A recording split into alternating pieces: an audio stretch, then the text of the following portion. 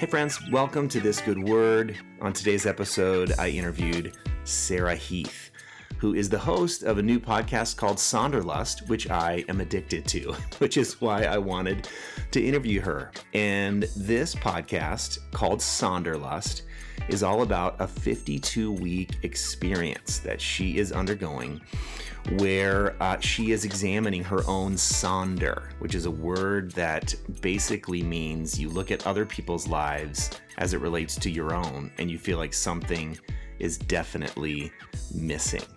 And so Sonderlust is this feeling, not quite FOMO, it's more than FOMO, that even though things are going quite well for you, you have this experience that something's missing. So this podcast is crazy. It's so good. I love it so much. And then when I talked to Sarah, I felt like we were like immediate best friends. She's also the author of a book called What's Your Story? And you're going to love her as much as I do. Enjoy Sarah Heath. Sarah, I am so glad to have you on, and I've been dying to do this interview for weeks. So, welcome to the podcast. How are you today? I'm good. Please don't die. I'm good. I'm really good. I just came back from the beach, so that's always good. I'm always in a good place. That is, yeah. And so, Sarah, you are from Canada, and then you lived in the South, which is like a move that most Canadians probably make. And now you're a pastor in Orange County. So, I mean, that's totally super. It's just, when they ask you to write down kind of like your vision board, this is exactly what most people. So I lived in Northern Ontario. I was born in Newfoundland, like you do. And then I moved to Northern Ontario. And then we moved as a family to Mississippi.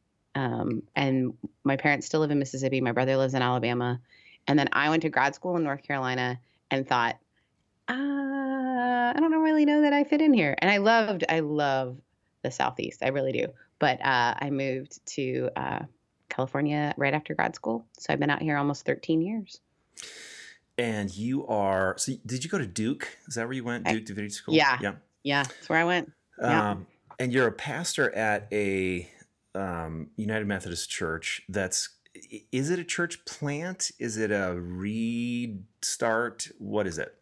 Yes. It's both. All those things. So it's all of those things. So it started in 1912, and they are one of the oldest churches. Well, they are the oldest church in Costa Mesa, and we have one of the oldest buildings in Costa Mesa. So the building's actually from 1927, and it's in the heart of this really cool city. But unfortunately, they had died down to about 17 to 27 people in attendance in this big, beautiful, Spanish mission style church that has beautiful stained glass windows. And so I kind of have some experience in sort of church planting, and not church planting per se, but sort of working with churches to sort of readjust their sails. And so they asked me if I would be interested in kind of doing a new start there. And I kind of, with the help of some folks, realized we don't want to shut this down. We don't want to get rid of the folks that are there, the legacy that has been part of the community, but there's a lot of DNA that has to be changed.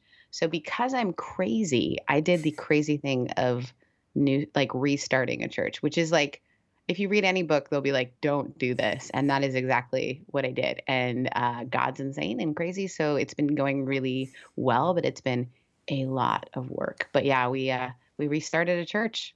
Wow. Who knew you could? Man. No, I mean, I also have started a church, but I did not restart a church, which I agree, that process of navigating people's anxiety, basically. So I work at a co-working space because they tore down, the story's epic. So they tore down all the buildings around the church. So there's just the church so that we could have a parking lot, because we had no parking lot, because they had sort of these agreements, gentlemen's agreements between different buildings around. Well, then the city grew up around it. And so no longer could we park in the places that we had been parking. And so they built these buildings with the understanding they would always have the parking at the school. Well, now the school's gone and there's a huge corporate building. So they had nowhere to park. And so really they had 12 parking spots. So when I came in, I made none of these decisions. So they sold the parsonage, they tore down all the buildings. We literally just have a sanctuary, just a sanctuary. Mm-hmm.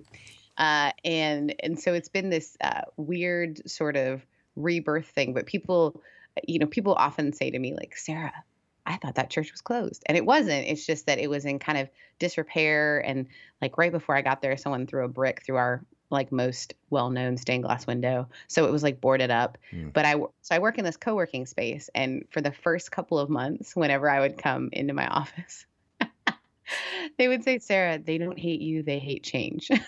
Because every day I'd be like, what if we tried this? And people, some of the folks that have been there for a long time were really invested in the way that it was going. And which wasn't necessarily what we were able to continue doing. And so it's been a painful and incredible year. And then I had a book come out and I started a podcast because what I like to do is just spread myself as thin as possible. So like most people are like, planting a church will take your entire life. And I'm like, Well, okay, so I have listened to every episode of your podcast, so I know much more about you through that. So I know, and we're going to talk about the Enneagram, but you're a Sure. 2 wing 3, right? Is Yeah. that? So Yeah. I'm a 3, and I'm a 3 with a 3 wing. I mean, I like truly, so. So if you have a strong 3 wing, for sure, course. I get it. Like we just want to keep doing new things, and we have the ability to kind of do them quickly and well. And so, I think that's part of what drives the exhaustion and also the sort of addiction to keep saying yes to these exciting things, because they are. I mean, they're great. Yeah. And we can kind of do them. But then, I wake up one day, honestly, like Friday, I'm doing fine. Saturday, I'm sucking my thumb and wailing, in the corner. Like I fall off the edge. Yeah. And, I get there. that's not a Well, good I think rhythm.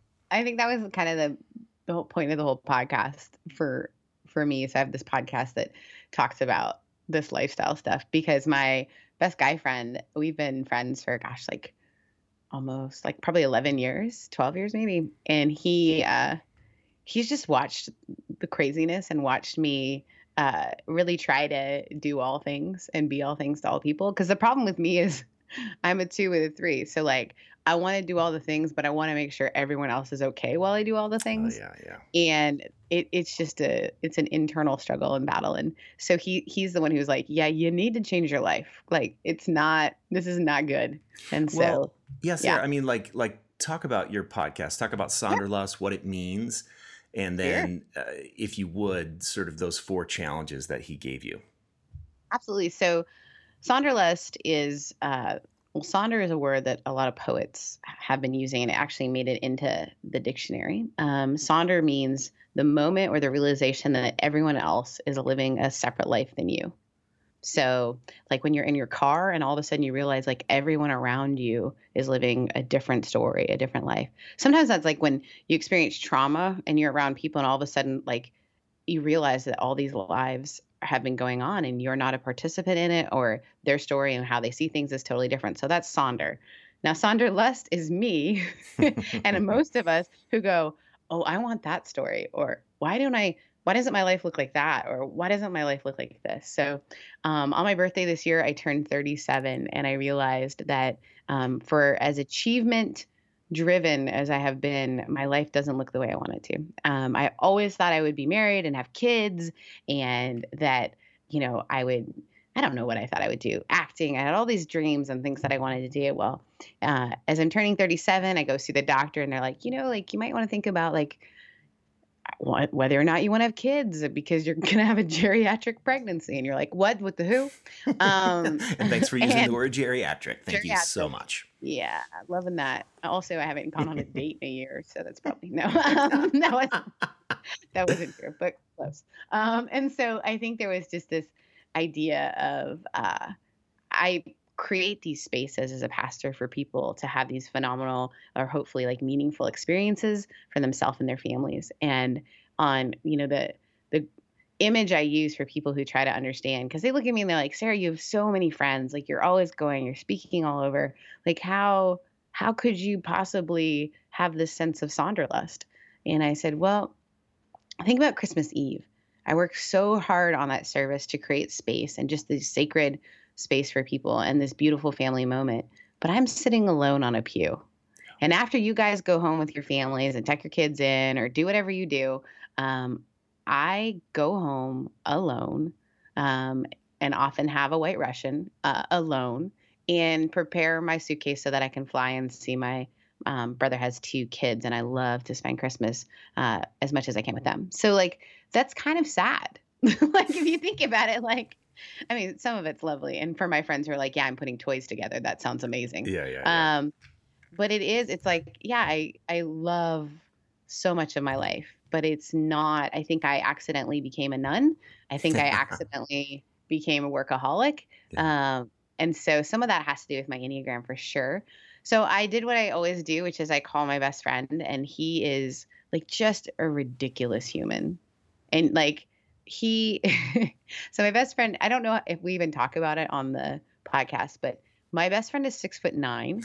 You do He, not talk about that on the yeah. podcast, but So somehow that comes through. Like my yeah. my only complaint, Sarah, of the podcast is there's not enough John because he Oh is wait, just he's so coming. he's He's so coming. okay. Good. He's really hard right now to get tied down because he travels for work. So, and also a lot of our conversations have to be edited Oh yeah. severely. So so my best friend is 6'9". We got kicked out of a Bible study together when we were younger.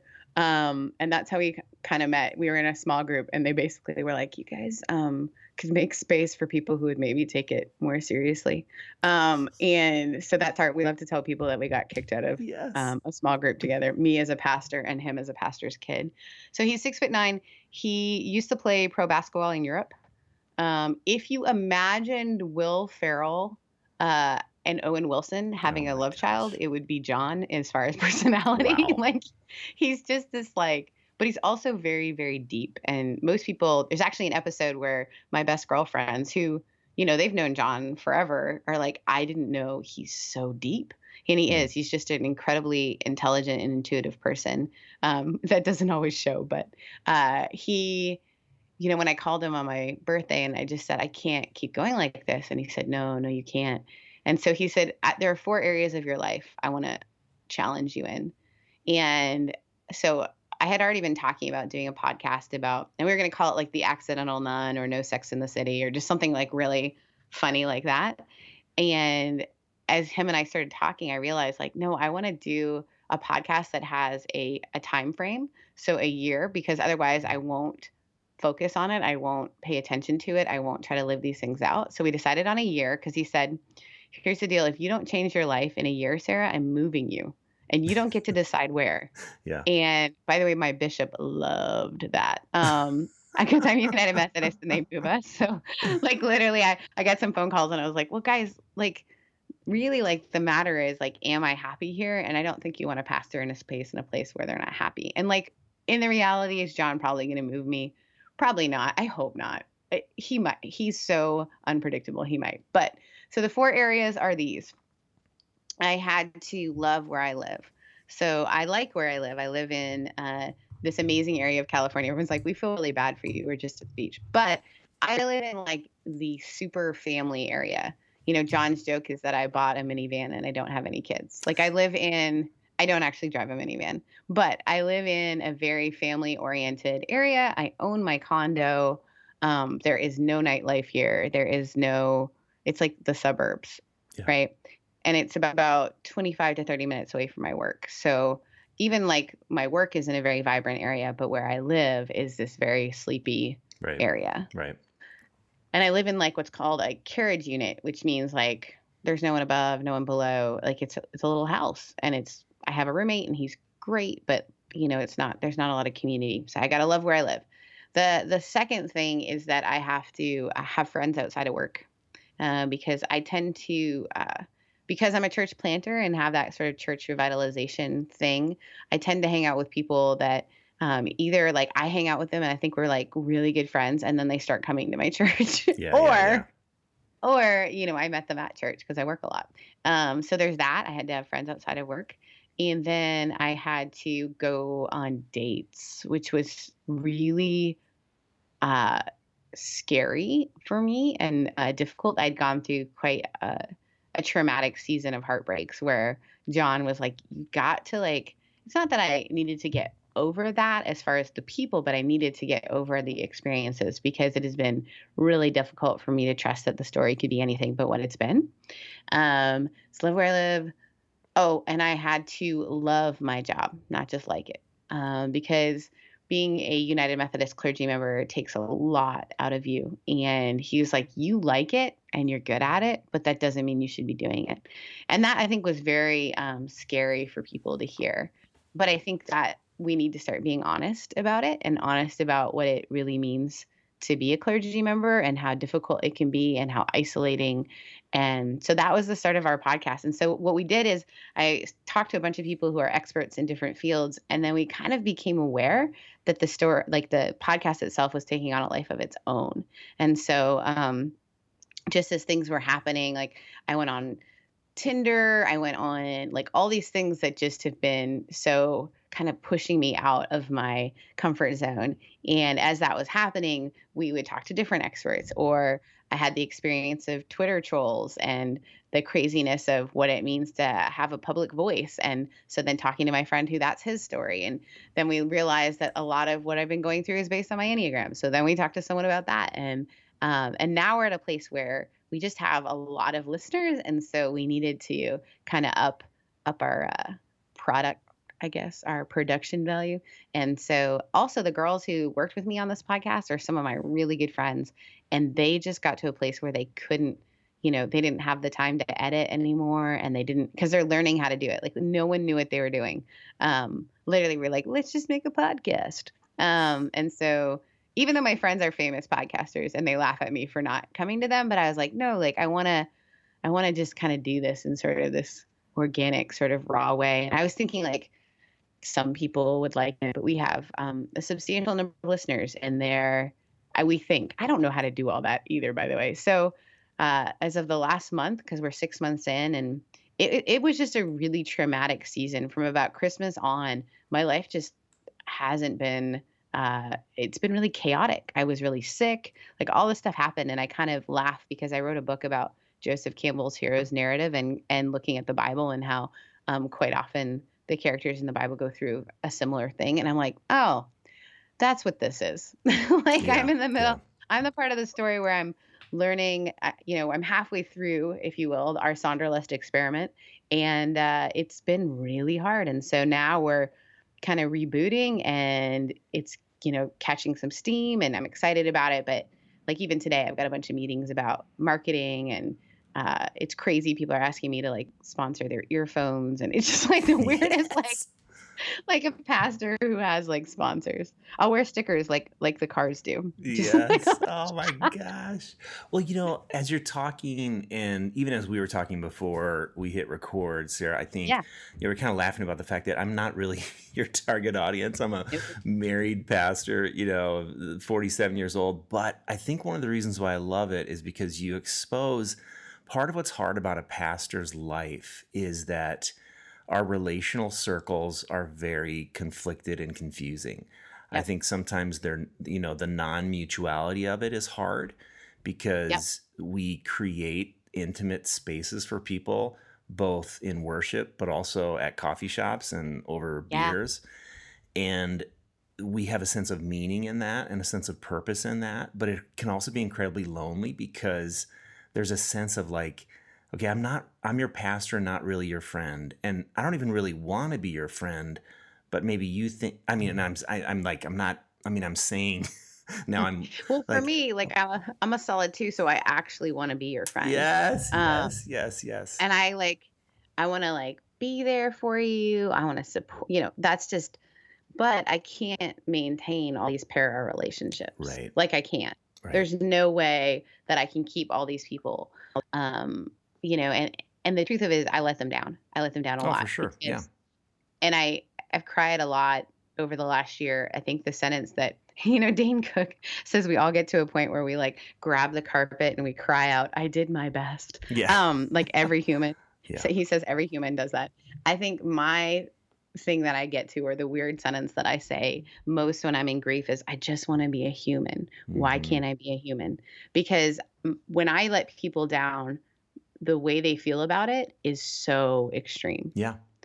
When I go through something, sometimes it's not recognized or seen. Recently I had surgery and there was stuff going on at the church, and there was no space for me to be in pain. There was no space for me to be like, I can't deal with this right now, because I literally am dealing with physical pain, and Yeah. I am dealing with also the emotions of a difficult thing going on in my own life. And having these people who love and care about me, it's not that they don't love and care about me, it's just that they think of me as almost not a superhero, but as someone like, no, this is your job. You're the lead pastor. You need to do this thing. And I think that's the part that has been so normalizing for people. I have a board where people write me actually handwritten letters, which is rad. Wow. So I have all these letters on this board, and they're not from pastors. They're from people who, like, one's a vet, one's a professor, these people who say to me, like, I I get it. I want to be a human, but I'm expected to, when the veterinarian, she said, I have this job that everyone thinks is so prestigious, and she's also married and has kids. And she said, but you're the first person who's letting me say I don't love it. I don't love all the parts of it. I Yeah. don't love having to constantly be gracious to people. I don't, I want to be a human. And I think we put people on a pedestal to a point where they cannot be a person. And we do it to celebrities, we do it to pastors, and they let us down in ways that every other person is allowed to, and we make space for.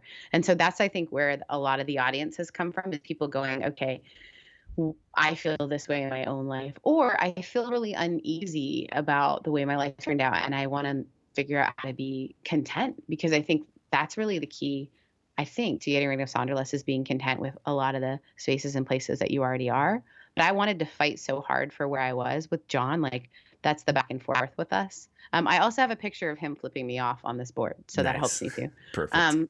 Yeah, we went to this really fancy wine event called Taste for the Cure, which is for breast cancer. My mom's a 2-time survivor, and so I'm really passionate about this. We got all swanky dressed up, and then we went in the photo booth, and it is like the funniest photos. He's like flipping me off. He looks like he's strangling me. I look like I'm punching him, and that basically sums up our entire friendship.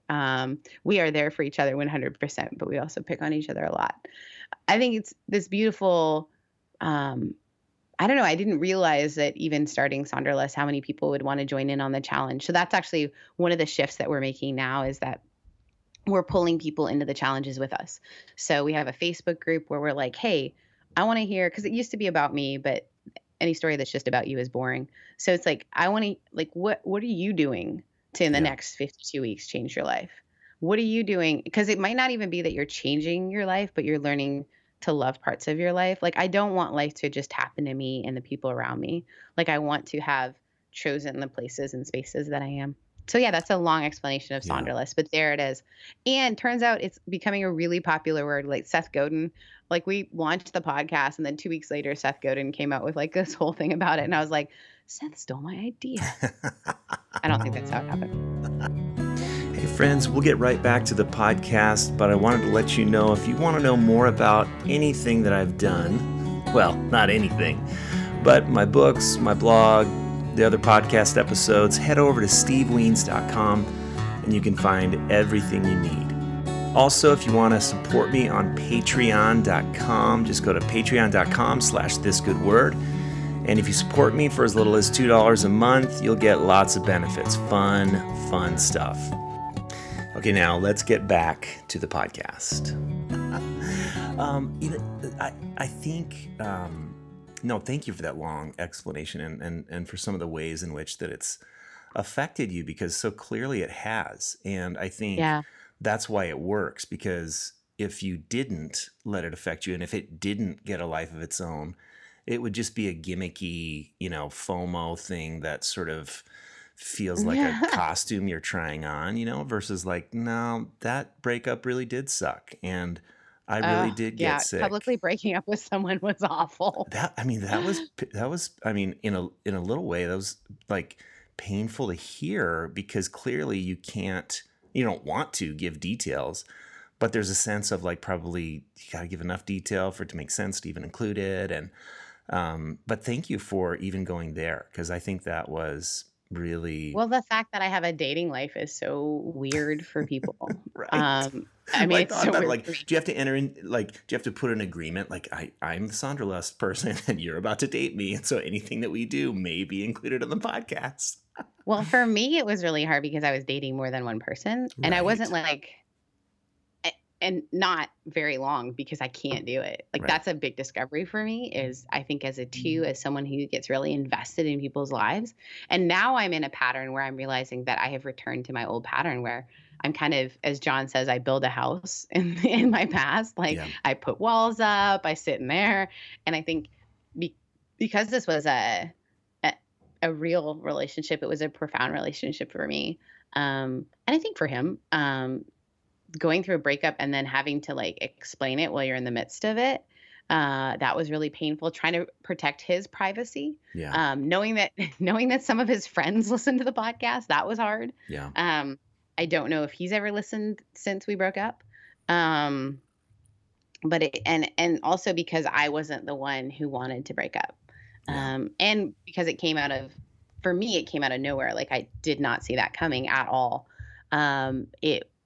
It was very painful, and it took me a couple of days even to like, because the three in me, if we talk about the Enneagram in a minute, but the three in me wanted to act like it didn't happen Yeah. or wanted to rebrand it. Yeah. Or, is there a way that I can just like say, oh yeah, we're not seeing each other, but no, the reality of it is like he straight up broke up with me.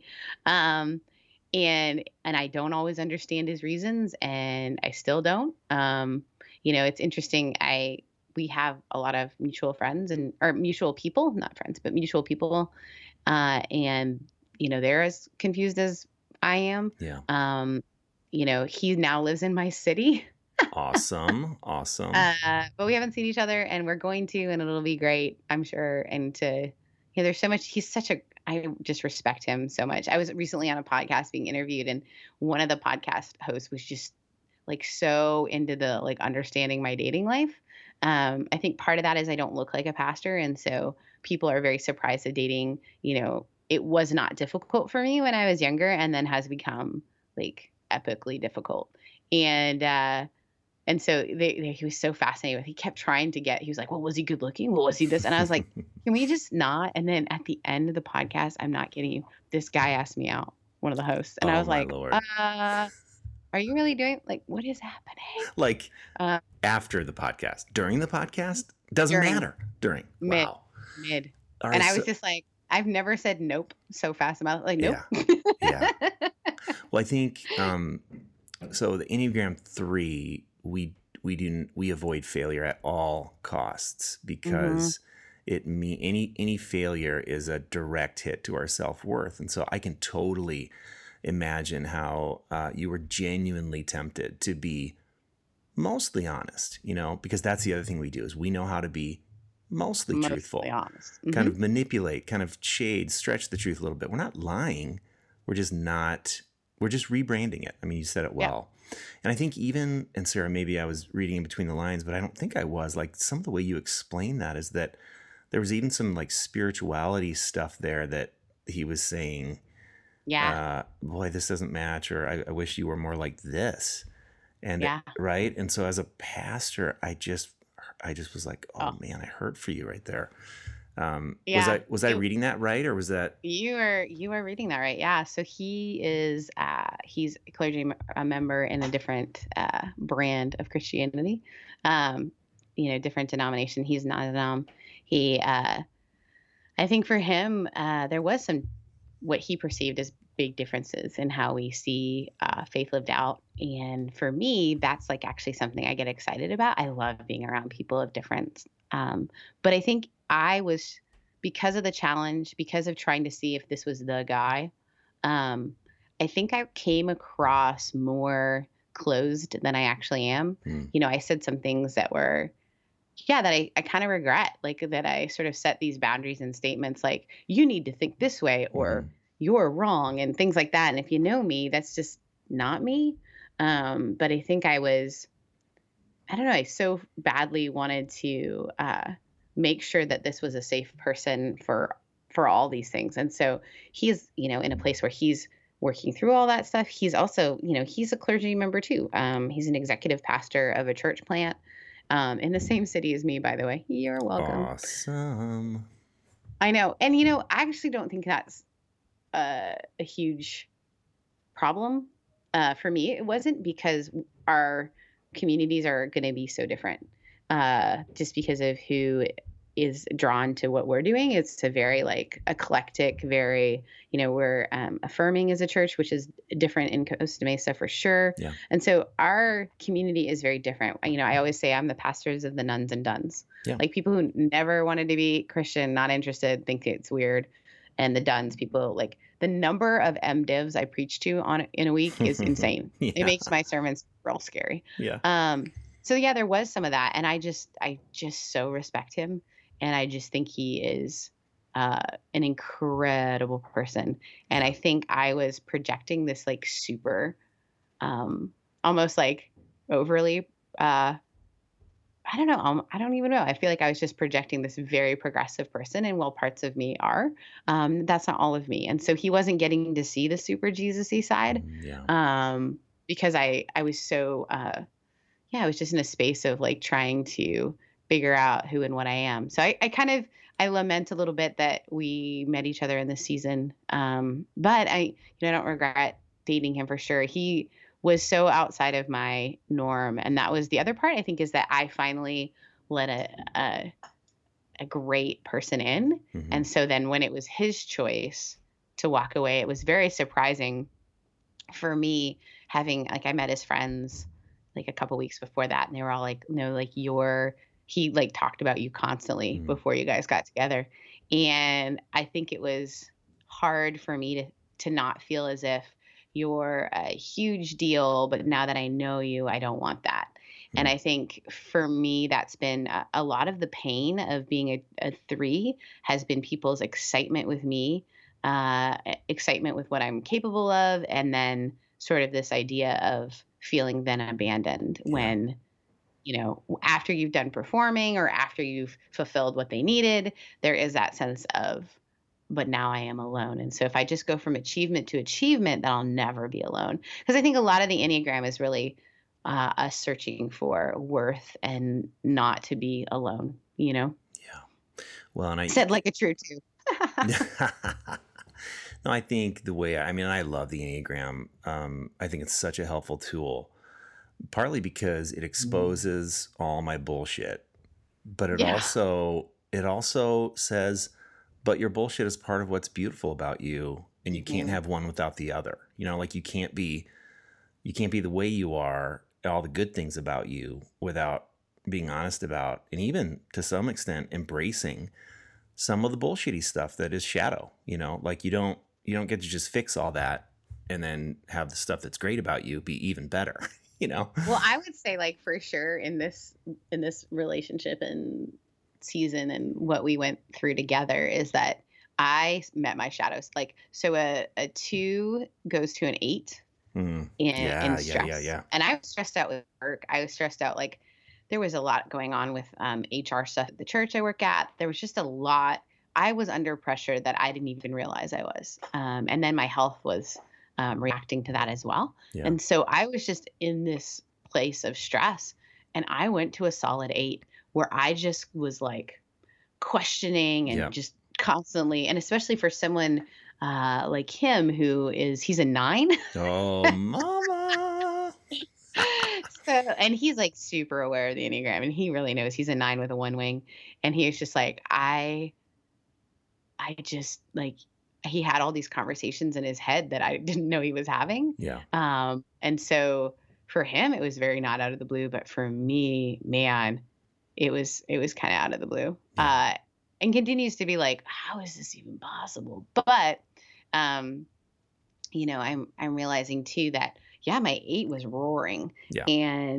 And I don't know that I love I don't love that part of me. And I also need to integrate that part and say, like, hey, when I'm under stress, like I had a really crazy meeting recently where I went to this pastor's gathering and it turned into a right wing rally, which was really confusing for me. And I'm also the only female lead clergy member that comes Goes to to the these meeting. things. Oh my. Yeah. So they're all looking at me it was like a prairie dot experience where like all these guys are like popping their head up and looking at me like, is she okay? Mm, What's gonna happen? Is she yeah. gonna light on fire? What is happening? Yeah. And it was so uncomfortable. But I go to this place in my head where I'm like, yeah, I kind of belittle people like, oh, well, they don't have the education or they're so backwards or all this sort of stuff. And then I was like, no, Sarah, that's not your heart. Yeah. Right. And so I was able to engage with some of the folks afterwards and just feel like they engaged with me. And I was able to say, like, hey, I went to my two and was like, I want to be in relationship with you, but here are the ways that you have harmed that. Yeah. And it has been one of the coolest couple of weeks in ministry I've ever had. Like people chatting with me about where I come from, where my theology comes from, whether or not I just so I think sometimes progressives or those of us who have more, and I don't even know that I would call myself a true progressive because true progressives also have like the idea of the resurrection is like a meh, maybe. Mm-hmm. For me, I'm still orthodox, but I do have sort of a social progressive slant.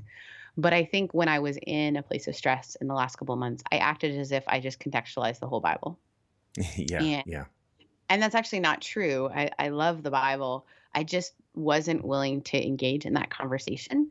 And so it has been really neat. I feel as though God has done this weird thing where people I never thought would come talk to me about, hey, how did you get here? Mm. And then how can I use the right language? How can I be a pastor to people when I have been told my whole entire training that these people don't love Jesus. And now Yeah. I'm discovering, wait a minute. And so I've been in these spaces and places with people that I never thought, and that's part of Sonderlust as well, is like realizing the unique giftedness and kind of place I have where I'm disarming. Like Yeah. people don't expect me to be a lead pastor who has her master's of divinity from an Ivy League school. Like that is not, I think, what people think of me when I walk in my Air Force Ones. But I think I've been really grateful for that space lately. I mean, to the point where my ex's brother and I had about an hour and a half long conversation. He's also in ministry, and we happened to be in this small group together. And he just said, "Hey, like I would love to hear from you." And we just sat and had this beautiful conversation. And I think the giftedness of me having not gone to an 8 and not having just dismissed everyone in the room. Yeah. An unhealthy 8. A healthy 8 is great, but an unhealthy 8 will just kind of say, "You guys are all dumb. This is not right." It has been such a gift because now I'm in relationship with people that I never thought I'd be in relationship with, and they're experiencing a female pastor, and they're like, because there are guys in the room that I know for a fact when I was invited to join the lead pastors group were like, I don't believe in women in ministry. Yeah. And there were other guys in the room who said, yeah, but if she's not at the table, I'm not coming. And so Good. like Yeah. those guys are awesome. So I think in this experience, having reacted in a way that was really open to relationship has really been profound for a couple of us. Like I've had 4 or 5 like hour or longer than hour conversations about this stuff, but I'm coming at it from a different perspective than I was a couple months ago, because I think the lesson that I learned in my personal relationship, I didn't know that then, I didn't know it through the breakup, was really that I'd taken on characteristics that kind of weren't me. Mm-hmm. And I was being a bit of an asshole, if I'm honest. Yeah. Well, part of what you're describing too, Sarah, is this. So probably 5 or 6 years ago, I was out on a run and I was listening to Krista Tippett. Do you ever listen to her on Being? Yeah. And So she had this. I love her. But she had this naturalist on, Terry Tempest Williams, who's describing this phenomenon called an ecotone. Have you heard of this? No. All right, so it's basically what you were just describing, but it's a geological phenomenon, and it's the area where 2 adjacent ecological communities meet one another. So like a forest and a meadow, the ocean and the sand. It's like right? Does that make sense? Yeah, Then the ecotone is that in-between place where it's not the ocean anymore, and it's not the sand anymore. It's sort of both. And so tone comes from tonos, which means tension. So there's life that only springs up in these places where you can hold the tension of the in between. And so that meeting with those guys that you decided to not be an 8 but be a 2, and the life that you're seeing from that is this idea of the ecotone. And I just think it's brilliant because it's non-dualistic. It's it avoids, well, you believe in women ministry and you don't, or you believe in the resurrection and you don't. Right. And it like searches for a deeper and better narrative than the stupid dualism that we get into so often. Well, part of my story of being a United Methodist clergy member is that I never have felt like I fit in. I think part of that is moving from a different country. Part of that is my mom's British, my dad's Canadian, and so we're a different. I'm British Southern Canadian. John says I'm Brother Canadian, and you can Brother Canadian, and you can hear it in my accent because sometimes it's Canadian, sometimes it's British, sometimes it's Southern. If I'm really tired, it's Southern. But say process in a Southern accent, though. I mean, I don't know that you can pull that off. I can't. No, my mom. Did you? You listen to all the episodes. Yeah. Is my mom not the cutest human? So sweet. Oh my gosh. She's the cute, like just an incredible person. She's incredible. My family's. I'm so lucky. But I think I've never felt like I fit in. So when I became Methodist and all the pomp and circumstances and all the formality of it, my ordination, my best friends came to my ordination, and it was John, who's 6'9", who was wearing a Bill Murray shirt, the Bill Murray shirt. Yeah. My one of my best girlfriends, who is one of the executives at Tumblr, one of her, like our other best friend, who is an actor who, is pretty well known in the LGBT community. He was famous for being on Full House as a kid. I mean, it was like the weirdest troop of people, and those are my humans. Yeah. And so and you look at who all my, everyone else is wearing like a power suit. Yeah. For their ordination, and I'm like, do I own pantyhose? Like it was the weirdest experience. So I never felt like I fit in. So I joined a church out here that was really has great music, sexy worship leaders, because you got to have like a guy with a solid deep crew neck, just time. giving deep us deep V, and giving us just like a little tattoo realness, like just like I might have a past. I eat that up. The number of worship pastors I've dated, but I think it was like I needed to find community that was around my own age, and the Methodist Church out here in California, just like a lot of people are older. Now my community is quite young, but the communities that I was a part of were quite older. So I joined this other church. That's actually where I met John. And I am a pastor with a MDiv from Duke. I am 25 years old. I'm attending a church that doesn't even really know how they feel about women in ministry. I'm in their small group. Sexy worship leaders. Yeah, but sexy worship leaders. With guys who are like telling me all about like what they think. And I decided, like, sometimes I'd be like, oh my gosh, they think they made that up. That's Irenaeus. Or like sometimes in my head I'd just be like, that's Athanasius. Like, sort of thing. And then like, okay, no, like hold it down. Don't show what you know. Mm-hmm. Don't be the know-it-all. Kind of just like be present to like the people around you. And so for 5.5 years, I went to this church because there were people my age. It was music I liked. I was hoping, maybe I'd meet my significant other there. Like I wanted to fit in so bad. And I'd look around and there's all these girls who I like thought, oh, I want to be like, why can't I just be a normal girl? Mm-hmm. Why can't I, because a lot of these guys were graduating from local Bible colleges and, then they meet me and it's like, I'm so like, I might look like the hipster girl, but I'm the one who's like, yeah, like I was just reading Origen. I was just about to say like, Origen believed in universalism in the 3rd century. Yeah. So what do you think about Kierkegaard? Like I just, I think I was really struggling. And so I was a barista at this church. And the weird part is in this pastor's group is one of the pastors from that church. Yeah. And he gathers us as a group. And after this really sort of polarizing meeting happened, he called me and he was just like, I I need you at the table. Mm, What you bring is so important. And it felt like this moment of redemption for me, hmm. a moment where why I love that church and why I always say that church and I broke up was that I couldn't fully be me there. Yeah. Um, and by that, I mean, I couldn't be a woman who's called to preach. And as much as sometimes I hate that, I don't love that I'm called to preach.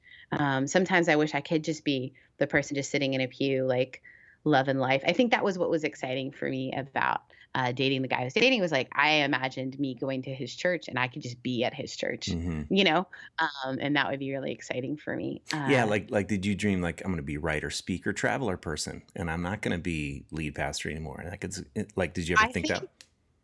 I don't think I thought I would fully let go of my ministry. I just know like his community are more like they worship on Saturdays and Sundays. So I Mm, imagined on Saturdays I could be part of that. And on Sundays, if I could be back in my community. right. Or yeah, I mean, I'm sure I had some of that maybe in my head. I think I am called in this season to run this church, which is a bizarre, some of that's come from the Sonderless work. Yeah. But as I was talking with this pastor about like my story or whatever, I said, I should probably tell you I actually know you. And he was, he's known me like obviously through ministry. He's like, what do you mean? I was like, I went to your church when you were at that other church and sort of told my story. And he was like, you just sat through our sermons and were just like chilling. And I was like, yeah. Yeah. I was like, I just badly wanted to fit in and I never could in your community. And he was like, that breaks my heart. Wow.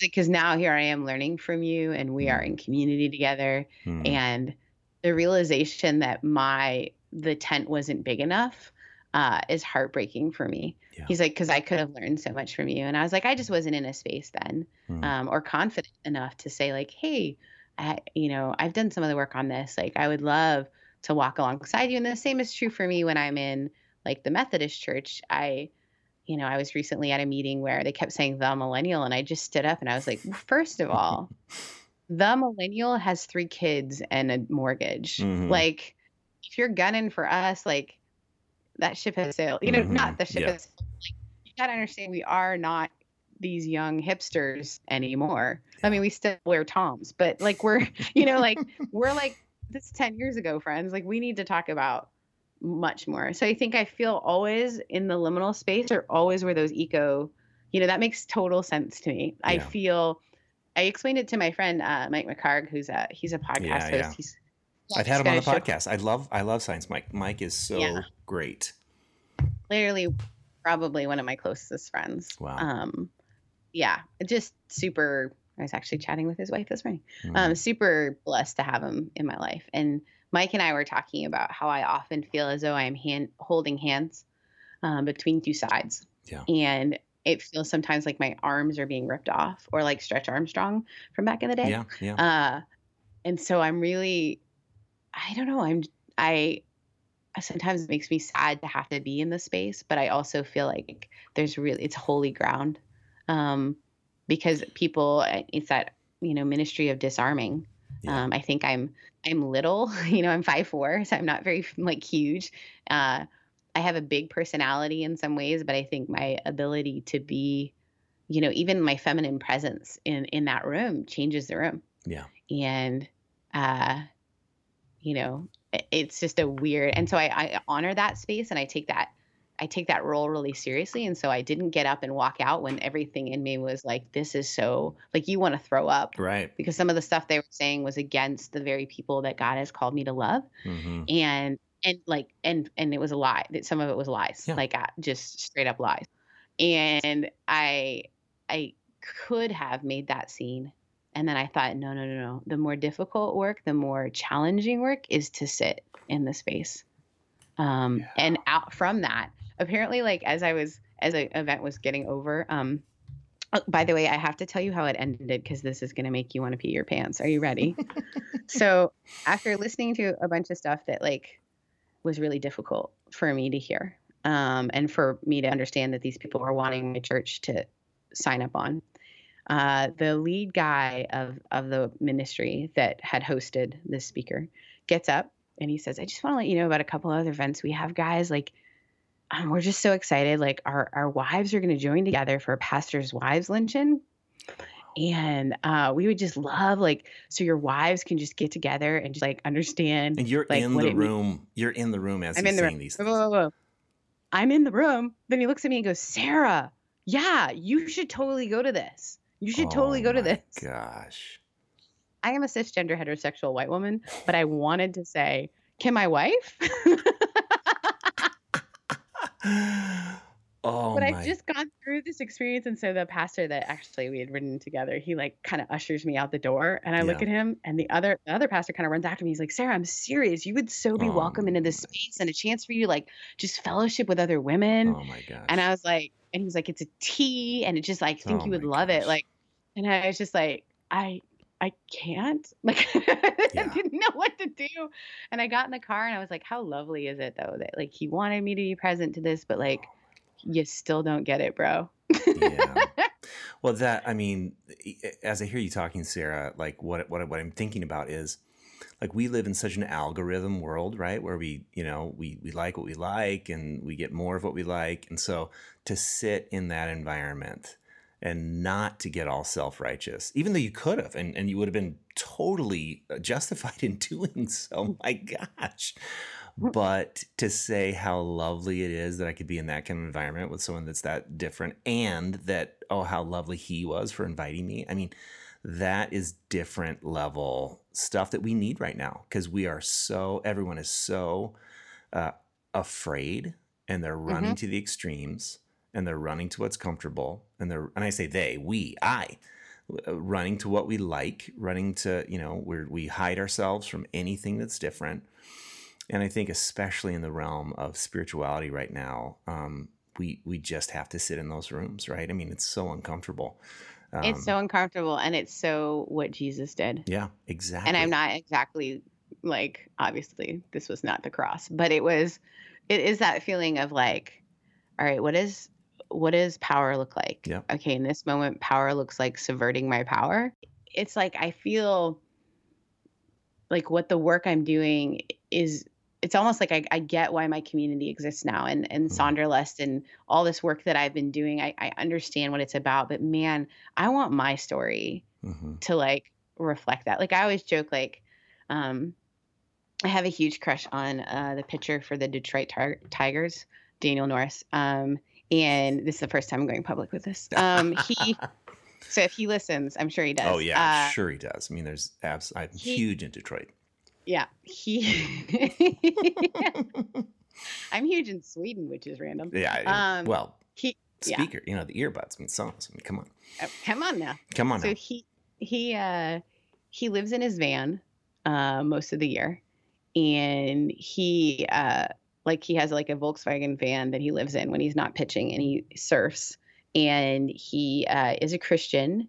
But every city he pitches in, he's a really good photographer, and he takes pictures of the homeless community. And then he like sits and like just sort of journals one person's story. Wow. And then he makes a lot of money, obviously, as a pitcher, but he sends all of that to his accountant, who only pays him like a living wage. And then he takes the money and he like sends kids to camp, and he literally lives in his van.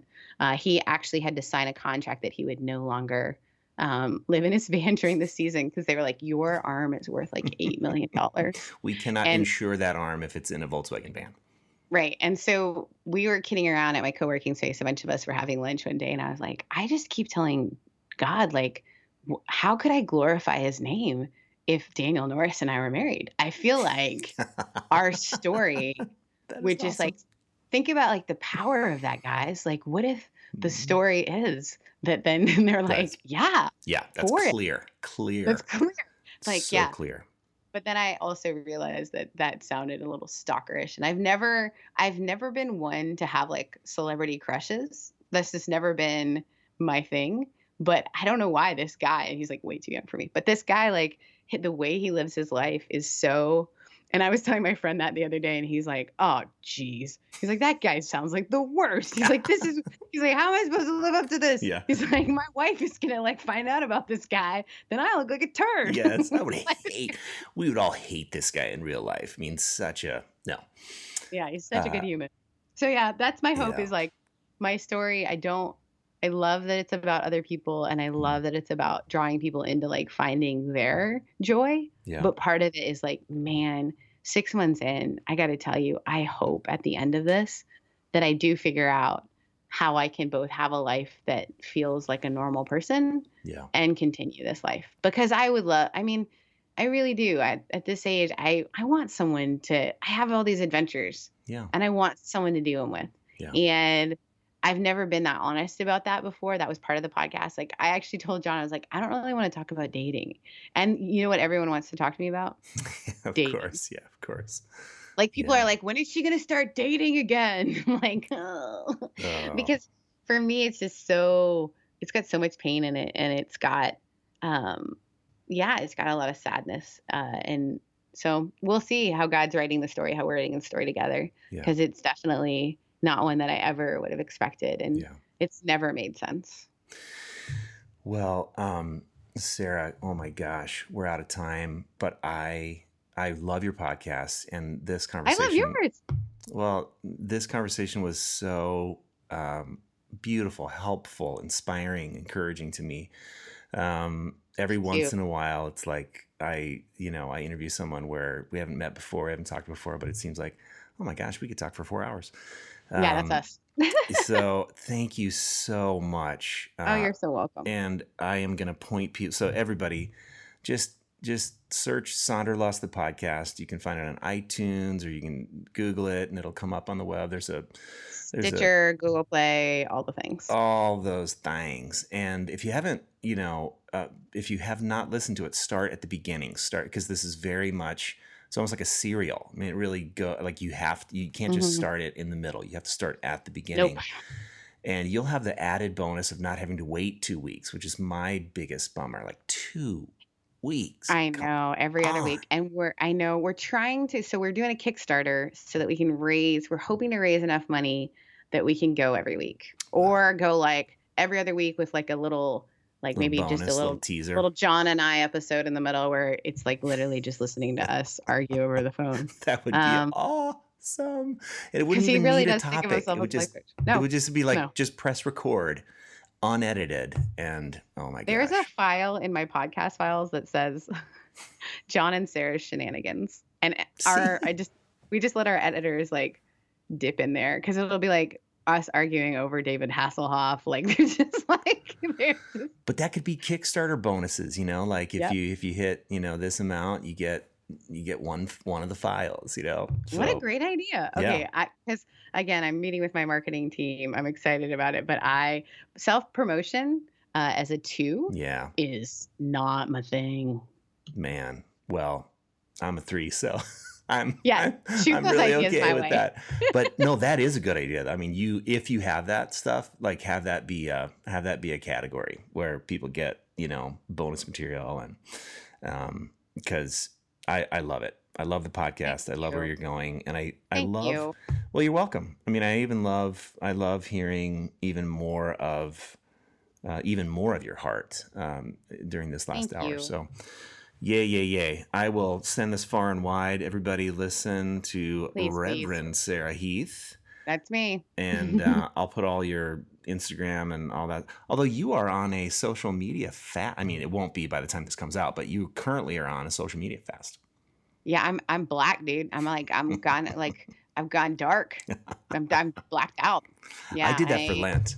Honestly, 40 days, and it was really good for me. It was really good.